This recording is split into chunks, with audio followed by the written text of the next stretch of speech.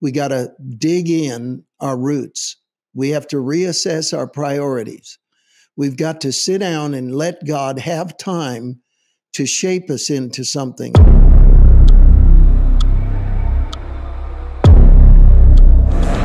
Mario Murillo, it's great to have you back on Charisma News. And this time we're talking about what God is saying to you about the year 2024. We're about to turn the calendar, and this is an important time that people are looking to prophetic voices to say, what is God saying? We are listening. We're ready. So, brother, what is God saying to you about 2024?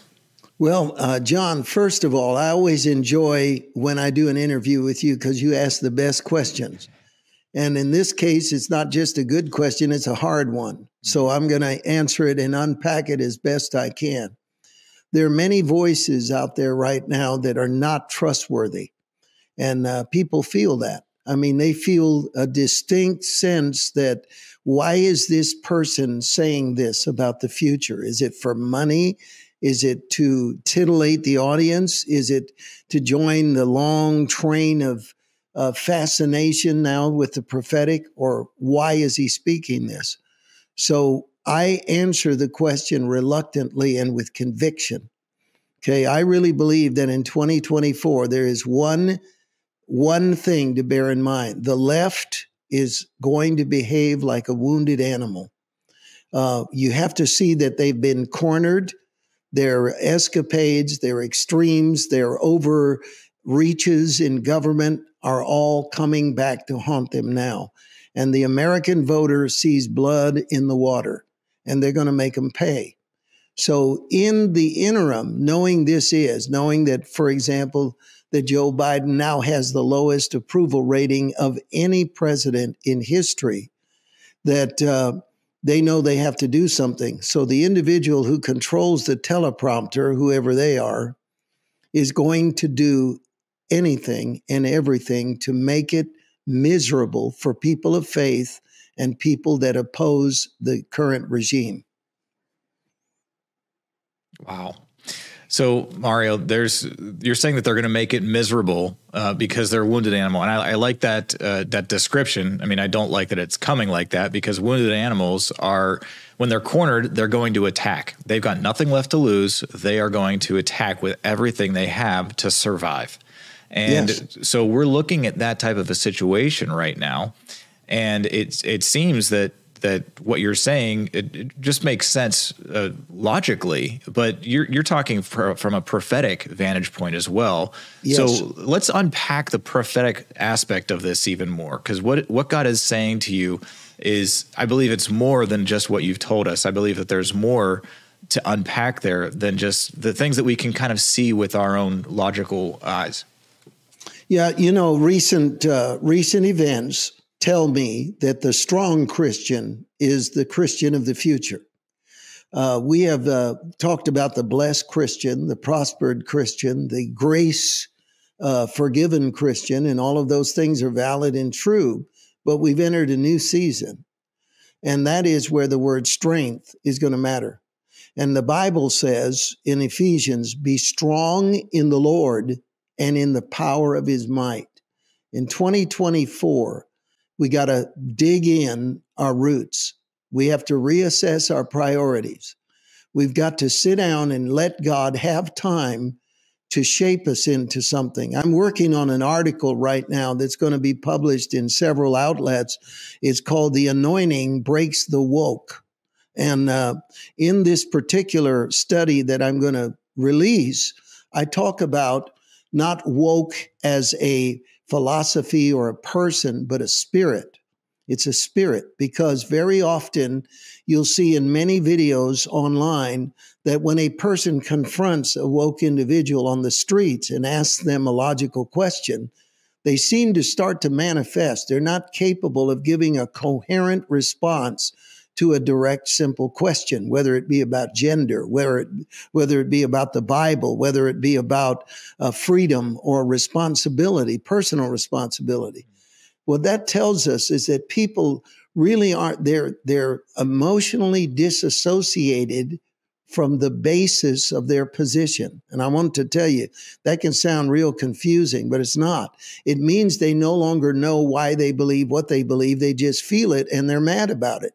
So they'll defend it. And when they lack any rational rebuttal, they'll begin to call you a racist, or they'll say that you're transphobic, homophobic, and they meant all these phobias that are really just honest questions about the direction of the nation.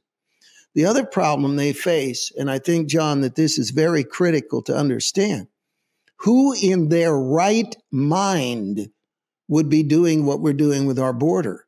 Who in their right mind would be having men and women's sports? Who in their right mind would defend an economy or defend a foreign policy which has been an unqualified disaster? Who would in their right mind defend that? So when someone says to me, I'm going to vote to reelect Joe Biden, and I know this is political, but I'm being prophetic about it. What I'm trying to say is when you're placed and you're in that position where you're framed to say, well, I want him, there's only one option that they have.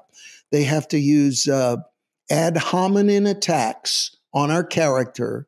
They have to question our sanity, or they have to vilify Trump. But one thing they don't have is a plan, a solution, or an apology for what they have done to this country.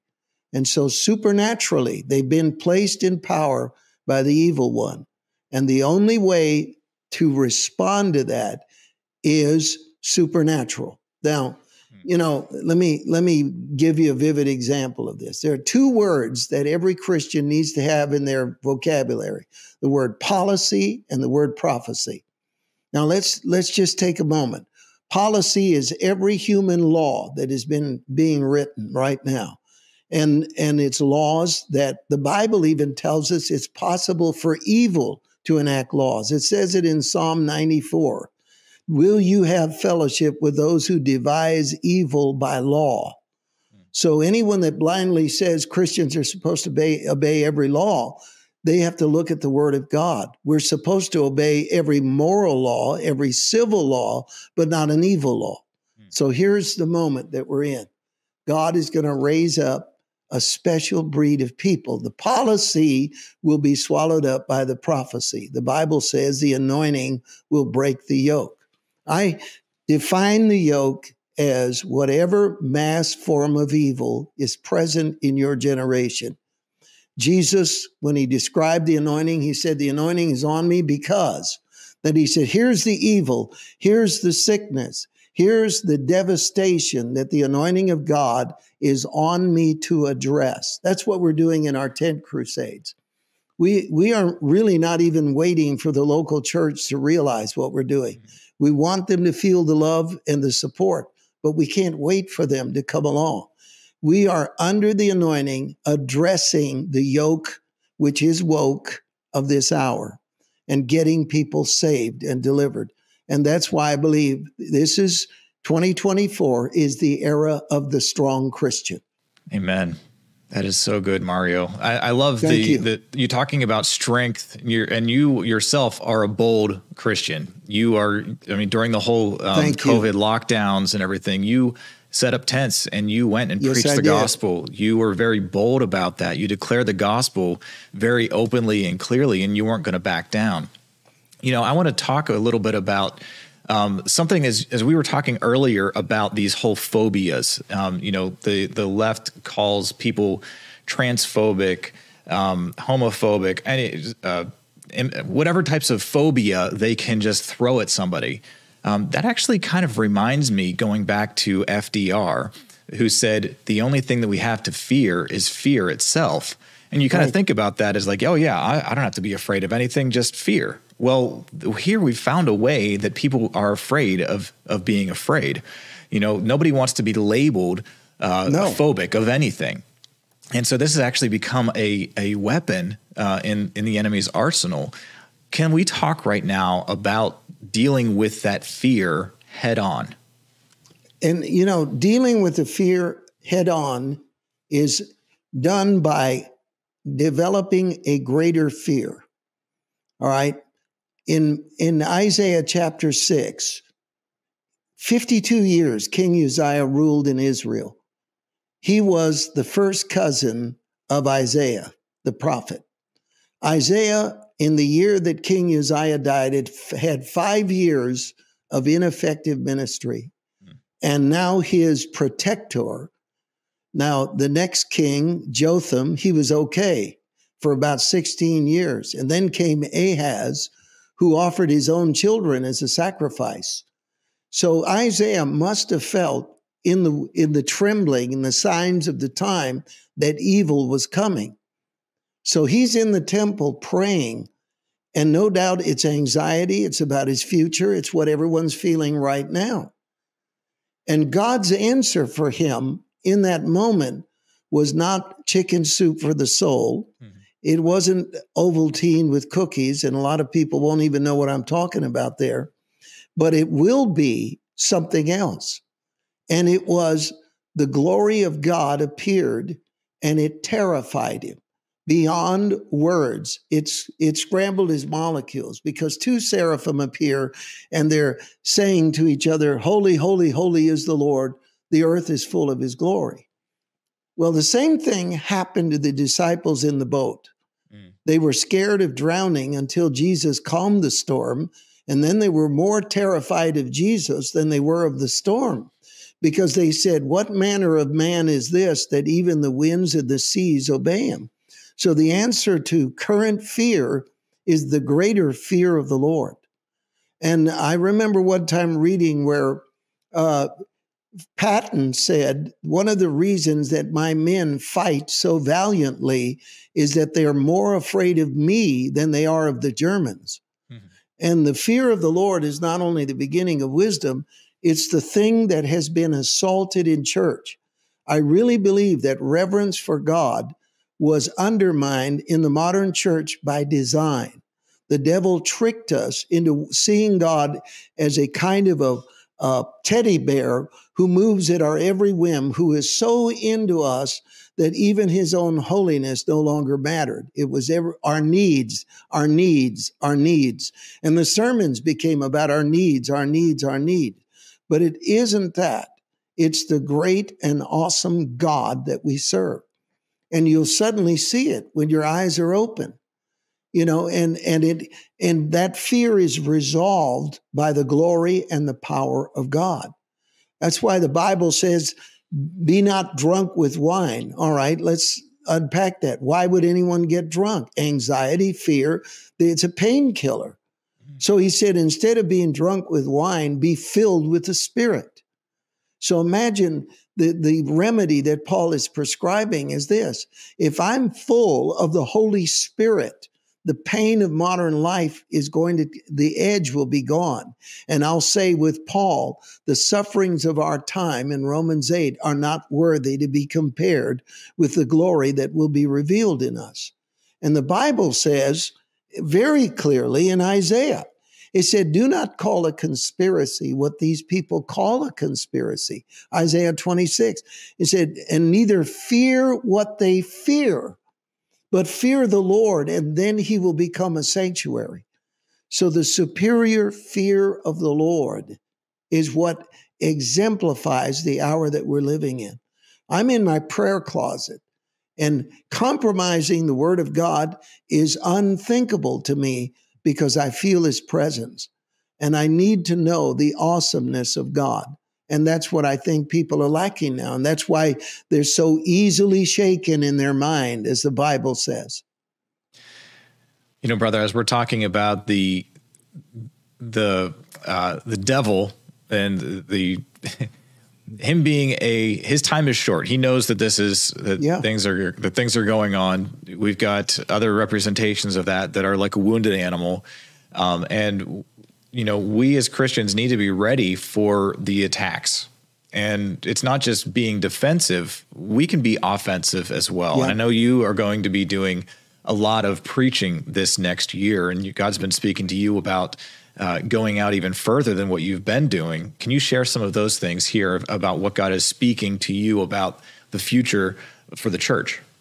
Well, here's the contradiction of our time, John. everybody doesn't realize how mass the harvest is. And the reason that signs and wonders are so important in our meeting is because they endow us with a very special gift, quantity and quality. It isn't that a lot of people come forward. It's that the lot of people that come forward become true disciples because they're born in fire, in a clear sermon, and with confirmed signs and wonders. The other part of the story is that I've never seen a time where we had such a massive shortage of workers compared to seekers. I could show you pictures of our crusade in Los Angeles, of all places, where we had 800 volunteers and it wasn't enough for the altar calls. Wow. It fell short. And we are watching now, we're going to go to 6 different cities in 2024. The one I can announce publicly is Phoenix, Arizona. We'll be there in April the 28th until May the 1st. And we're already gearing up for that in a citywide invasion of what is also a battleground state, by the way. But we believe that God has us there. And then we're going to be in several other states. Well, we're going to do a grand total of 6 citywide tent crusades in America in 2024. And we're going to believe God for tens of thousands of people to be saved. Yeah. And your tent is how big? You were telling me this the other day. It is massive. It's massive. Yeah, I wish I could show you the schematic. It is 40,000 square feet, and it seats 5,211 people. And the first time we put it up, we had every seat filled. And so it's an amazing moment that we're in. And you know, John, every 18 months, we've had to buy a new tent. And each one has been twice the size of the previous one. So I have no idea where we're going to go from here. I told my staff, I said, can we please use this one for a while? Because it takes heavy equipment to put it up. And it's an amazing temple of God's power and glory. It's a good tabernacle for sure. I mean, that's what the children of Israel did in the wilderness. They just carried that wherever they went. And when the cloud of the presence of the glory of the Lord moved, they moved too. And I know that the glory of the Lord is leading you to those 6 cities this next year. And we're going to see great things happen because the presence of the Lord is there. Not because Mario Murillo is there, but Mario Murillo is obedient to go where God is calling. And that's the thing. And we need more people to join with you so that those laborers that are few can be greater, so that the harvest can be brought in the appropriate way. You know, Mario, as we've been talking this last year, there's been plenty of things that have come up in our conversations. Right. And you know, some of these things are the misinformed prophets or the people that are leading people astray. I just wanted to hear from you. Have you seen anything develop from those conversations, from calling those people out? I don't want to turn this into that. I just want to see, like, from your perspective, are things getting better or are worse? Well, let me just say this. I want to reference 3 things that have happened. Number one is an individual that I called out is now under investigation by the Attorney General of his state, which is a relief because he is diverting funds into illegal channels. The second is that an individual that I mentioned became deathly ill, and I don't rejoice in that at all. But they had to leave the field and were unable to give their voice of their false visions and dreams and interpretations were interrupted. The third is that other prophets that are legitimate are stepping up. And they're not afraid. And a lot of the education that I had to give people was that they needed to read Jeremiah again. Read the book of Jeremiah again. And you'll see he devoted a great deal of his time to exposing false prophets, not just the sin of the king or of the culture, but of those that were claiming to speak in the name of God, and they were false. Jesus did the same thing. Paul did the same thing. And I'll go you one better. There's never been a legitimate anointed voice in the history of the faith that didn't at some point confront false teachers or false prophets in their ministry. Every one of them have done it. Whether it be Catherine Kuhlman, David Wilkerson, Billy Graham, Oral Roberts, that's just in the 20th century. But go all the way back and you'll see it. It is absolutely a universal part of the calling of God to expose falsehood. I did it because as a soul winner, it was making us look stupid to the outside world. And I needed to step aside to say, look, this isn't God. This is not God. This is man making up stuff and woman making up stuff. Mm-hmm. So that's it. So the current trend is that people are waking up, they're coming out of it, and a lot of houses of worship are being shaken right now because God is preparing us for the storm, and we've got to be ready. You know, brother, you just mentioned that houses of worship are being shaken up, and I don't want to have to go into any details about that, but we know some things that have happened recently to several different churches. Do you feel that God is continuing this thing to clear out the church? Is that going to be? Are we going to be seeing more of that in 2024? Yeah, and I do want to make a comment. I've stayed out of any reference to that event that you're mentioning, that I know a lot of people watching will know about it, and others will say, well, what's he talking about? Well, it's not important. What I am going to tell you is that the misbehavior in the way that scandal was handled was on all sides. I don't know that there was a single hero in that story, not one. And I can go into detail why I believe that, but it just, part of it is this morbid curiosity that social media has created, where clickbait instead of content, we're going to do an expose, we're going to do this, we're going to do that, we're going to do the other. And the problem is that there is a legitimate, as I have tried to do, format and platform to bring correction. Once you've gone to the person individually, once you've attempted to be scriptural. But what's happened is social media has allowed people who have no anointing, no integrity, and no experience, novices, complete novices, that in the name of getting views are doing reels and shows, and you need to quit listening to them because all they want is attention. And it's sad. So God is doing this. He's separating the sheep from the goats, something my friend Lance Wallnau talks about. And he says there are even sheep and goat nations. Well, God is letting, and here's what the Bible says, there must needs be divisions among you so that those who are approved may be made manifest. There's a shaking going on so that the voices that can be trusted and the ministries that are legitimate will rise to the top so they can get the job done. And that's God is saying America and saving America is too important for me not to act and bring righteousness and judgment and correction. So the key is that we need to be very, very sensitive right now. Yeah. Brother, I just want to ask you about something, because every time you and I talk, it's just like, oh, I've got more questions. I've got more things he said this, and it makes me think of that. You know, in October, we had the attack on Israel from Hamas, and people are now very aware about the end times. You just mentioned about God saving America, and God has a plan for America.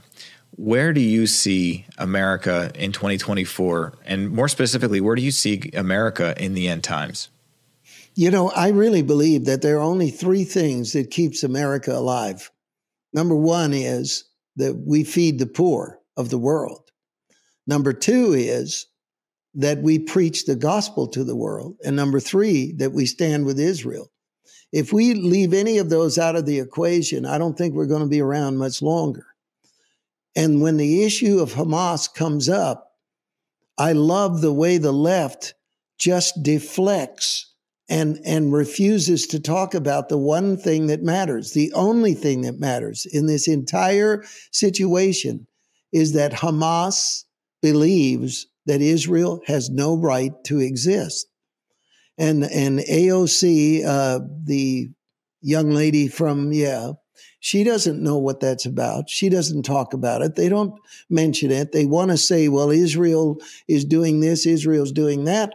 And you don't understand. There is no resolution when your neighbor says you have no right to exist.